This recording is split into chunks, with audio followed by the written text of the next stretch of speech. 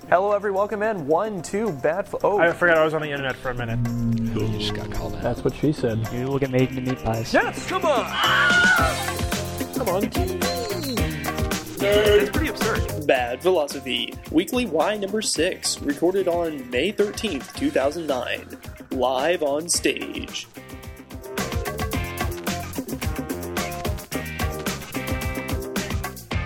Hello everyone, welcome in. 1, 2, Bad Philosophy, Weekly Y number 6, coming at you from Dallas, Texas. I'm here with Kevin Saunders. Howdy, howdy, howdy. And his sister, Kat Saunders. Hello. We are about 2 hours away from a concert by Jonathan Coulton and Paul and Storm at the Granada Theater. And we just got back from a backstage extravaganza with the group. Extravaganza seems a little strong. Okay, it was the sound check. It was really nifty. Sort of my check. It was pretty nifty. So, for those of y'all who don't know the backstory, Kevin and I, along with Greg Briley, who's been on the show before, we did a sign language video together for one of Jonathan Coulton's songs called The 1st of May. And a couple days after we posted it, Jonathan Coulton himself found the video and tweeted it out, and it is now a bit of a mini phenomenon on the Uber tubes. He's not bad. It's not bad. It's got a few thousand views, somewhere around 6, I think. And so shortly after that, Jonathan Coulton actually contacted me via email and invited me to come sign the song with him on stage at an upcoming concert. I'd already bought tickets for it. I kind of, sent him a little thing telling him that I'd be there. But he formally invited us, and so we drove up here today. You drove up here today. No, I drove up here for the day, rather. Kevin and Kat just drove over from Grapevine because they live here, sort of. And so we're just hanging out. We got here really early, and I was going back to our car, which is parked in the concert lot, and just having to ask some guys outside, hey, are the band guys here already? And at that moment, Paul of Paul and Storm came out the door, and I was like, oh, hey, I'm the sign language guy. And he recognized me, of course. And brought me inside, and I called Kevin and Kat to come over, and we proceeded to meet all the guys and watch them set up the equipment backstage, kind of banter with them a little bit, and then once they had completed the sound check, which was hilarious, their little comments back and forth were great. We got to kind of stage ourselves up there, get the lighting all set up, and I don't know. I mean, it was great because they kind of already knew of us coming in there. Yeah. And we were more than just fans, which is something I really have was never... professional. It was very professional. It was like we're colleagues for the moment. Granted, we are nowhere on the level of stardom of these guys, but at least for one song tonight, we will be on stage with them. We've even got tape markers to prove it. We've been spiked. We've been spiked. Is that what that's called? Yes. Okay. Yeah. So what were y'all's impressions of it like? Coming out of it now, is it still kind of taking a little while to sink in, or...? No, it's completely sunk into me because, I mean, that's the environment that I live in. And so I didn't feel out of place at all. Like, I didn't feel awkward. Like, there's a sound check. We're doing lights, we're doing sound. I mean, the guy climbing up on the truss to modify the lights, focus the lights. I mean, for me, it was very professional. I mean, that's kind of the term I used. But it's a situation whereby this is how it's done. I mean, I never did anything over at the USA, but every time there was stuff at the United Spirit Arena, which is the big stadium we have at Tech, they would always bring in tech guys from Texas Tech. I was talking to one of the guys I graduated with, did backstage work for WWE when they came to Lubbock, and actually got to meet McMahon. And he's like, you're a lot nicer in person. He goes, yeah, I know. It's all an act. It's all a show. Is. Yeah. So, I mean, for me, that's what it was. It was very cool, and I had a bit of a nerdgasm when I shook Jonathan Coulton's hand. He's like, hey, how's it going? He's not nearly as tall as I thought he was. No, he does seem a lot taller, and he is a chill individual. Certainly, he's like, definitely. yeah, we'll play it by ear. Whatever happens, whatever. And it just, I don't know. He's just one of the coolest guys, I think, in this performance circle. So, I don't know, Kat. What were your impressions of it? You haven't even seen Jonathan in concert. No, I've never even seen. Kevin Kevin is used to this stuff. When I go to a stage, I'm either watching Kevin or Dad or somebody, and I do like concessions. So that was a little different for me, being on the stage, checking things. Quite frankly, my first impression was I saw Jonathan Colton's butt crack. But congratulations, you're one of the few. I almost tweeted it, but I thought that might look a little awkward to my friends who are very shy and sheltered. But no, it was real cool. I was glad to meet Paul and Storm because, quite frankly, until 3-4 days ago, I didn't know that they used to be part of Da Vinci's Notebook. So yeah, that was news to me. You should have said something to him like, "Hey, I really liked y'all's work in that." We'll be with them afterward when they go off stage, so yes, it should be sufficiently amazing. It should be pretty awesome. And now I keep wanting to sign Squirrel, some strange rodent or whatever. But I just feel like doing this all the time. Yeah, I was going to say your sheltered friends do know what you're going to be signing up there, right? Not yet. I haven't gotten the heart to tell them. Yeah, because well, the worst is you show them on video. It's like, hey, I got this new YouTube video. It just came out. Just check this out. Check this out. It's pretty cool. One of the best parts of the whole thing is Jonathan actually asked what we wanted him to introduce us as when he calls us up there, and my mind went blank as it always does in those situations. But Kevin came in with the Bad Philosophers because I'm a genius. Because he is a genius, and we are the Bad Philosophers, at least two of us. And hey, now you are officially one. You are on Bad Philosophy, so you will not be incorrectly introduced. Yes.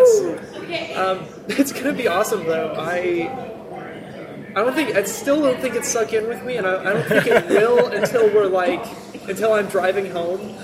Quite possibly. Don't die on your way home. Right, and I will look at the video and I will go, oh my god, I'm signing on stage with Jonathan Colton. Yeah. There was a brief moment where he was doing a sound check with The Future Soon, which is one of his other tracks. And I was just up at the mic and just signed along with it because it's another one that I've done. And Kevin managed to get a video of it. So cool. Yeah, sort of a candid moment, rehearsing, practicing. Because for the actual show, I'm going to be in a very retro 70s style jacket sort of a thing with them, of course, up on stage as well. So. The coolness it hasn't sunk in yet. I don't know. It's almost, the world got a little bit smaller today. A little bit. Because, we're used to this kind of separation between us and personalities, right? You've got big celebrities and then you've got everybody else. And granted, these guys aren't big celebrities, but they're big in the right circles. They're bigger than we are. Yeah, they're big in the circles that we frequent. And, when you say Jonathan Colton, most geeks know who you're talking about. They've heard his music, they've heard of Portal, they've probably played Portal, and they like his tracks. So if you say, yeah, I've been on stage with the guy, I've performed with him, we're entering an elite cadre. He's only had, that I can think of, cadre? Okay. It's a Mystery Men reference, sorry. they mention that and say... That's right, yes, that's cadre. right. He says cadre and cadre. Yeah, corrects it. Because he's had other people on the show, or on stage before. Emily, who did the Code Monkey Dance. And what's her name with the ukulele? Kristen Schurz. Oh, I've seen her on YouTube. Yeah. And something called the March Band or something. I have no idea. Some marching band not what I'm familiar group with. or something in New York. But we're kind of we're joining that elite family of people that have performed with Jonathan Colton. It's a cool feeling. It's a subset, yeah. It is, but I think that the whole idea you mentioned of the world getting smaller is something that we're seeing more of nowadays. Somebody, don't remember who, actually had a book called The World is Flat that deals with that sort of stuff. I mean, his is more business oriented. The world is easy to move around. There's nothing on the other side of the world. We're all on the same side now with technology, and it's a lot easier to communicate, get in touch with people. But we're seeing it with celebrities as well. I mean, stuff like on Twitter, which is making a lot of celebrities more accessible to people. Yes. And sure, a lot of the accounts are fake. A lot of them are run by publicists. But there are those out there that aren't. Jonathan Colton's being an example. Right. And Will Wheaton's being an example. Yes. Felicia Day. Day. Will Wheaton, I've actually, I commented on his blog and he responded to me. And it wasn't... It was as equals. I mean, we told a joke together, him and I. Yeah. And that's the sort of the way it worked. And that's because And I think the celebrities are more aware. It's like, yeah, we're just guys. You know, Yeah, Will Wheaton's just this guy, you know? And that's the feeling I got going up there. It's just like, these are guys. This is their Yeah. job. This is what they do. And they're letting us visit them at work, essentially.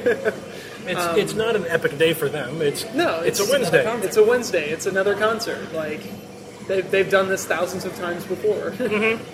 And yeah, I like this new paradigm of celebrity. I like being able to connect with the people that we admire, and kind of, bring them down off their pedestal or raise us up, or however you want to look at it. I don't think there are pedestals anymore. It's an even playing field. I mean, Jonathan Coulton, is a guy that started writing songs once a week or putting out a new song once a week in 2005. That's what he started doing. Yeah. And that's all that he had to do. And he became a celebrity not because of a publicist or because of an image, but because this is what he did. And he was a guy, and everybody he was good at it. He was, and everybody acknowledged that. And I said, "This is good stuff. This is stuff I enjoy and want to see more of." So we did. And I kind of think he's begrudgingly taken on sort of the role as the touring concert performer. Like, I don't know if he feels entirely at home on the stage. I mean, he's certainly not an entertaining, like visually entertaining performer when he's on stage. No, like, he that's goes up not there what and he he does. sings his songs. He goes up and he sings, like, and people love him for that. But he doesn't really try to be anything more than he is. No, which is I really respect. I mean, him for that. you don't see him in sequined cod pieces Right. or He goes up there anything like that. in jeans and a t-shirt. It's a scary image. Oh, it's been done. It's been done. Who on earth I has don't worn a remember. sequin codpiece? Ew. Codpiece. Codpiece, More that's- than one person, I'm sure. I'm sure. I think I've heard I can't celebrities get that doing picture out of my head now. Thanks. I do what I can.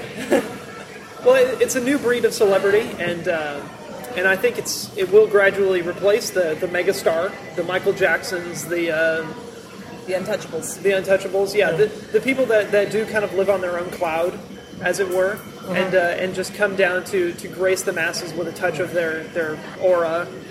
Well, I think it goes along with, in music particularly, the downfall of the label that we're getting closer to every day, and the rising of the indie label, of the indie performer. It's a lot easier for an indie musician, Jonathan Coulton being an example, MC Lars being another, to be successful at what they do by themselves, Right. and without the massive corporations behind them. Yeah, with no middleman, with no record they're labels, not- with no business Okay, deals. so Yeah, Jonathan Coulton isn't Michael Jackson famous, but he doesn't need to be. and he's making a comfortable living. Yeah, And he's doing what he enjoys doing. right. Yeah. At one point, Paul just mused during the Austin concert. He was up there and he kind of looked around, and with just this grin on his face, he said, "This is my job." And it was just that moment of realization that, oh my God, I'm singing for 300-400 people who love me every few days, and I'm making a living at it. It's a pretty cool job. It's a pretty freaking awesome job. So we're really going to enjoy signing. We'll try to put pictures up on the Bad Philosophy webpage. We'll definitely put the video up. We're going to get someone hopefully to put that up for us and to record that for us. And should be pretty freaking awesome. It should be pretty freaking awesome. I'm excited. Well, thanks for listening to this Weekly Why. Kevin Saunders, thanks. And Kat, Howdy. we hope to have you on again via Skype perhaps. Probably. I'm Stephen Torrance. You can follow us on Twitter. Should mention that. S Torrance for me. It's STORRENCE. Kevson, KEVSAUND. And Kat Saunders. K-A-T. Saunders. All right. Thank you for listening. See you next time on Bad Philosophy. Bad Philosophy is brought to you by Skype Out and by Apple. Check out their offers through the affiliates section of our website. BadPhilosophy.com. It was impressive.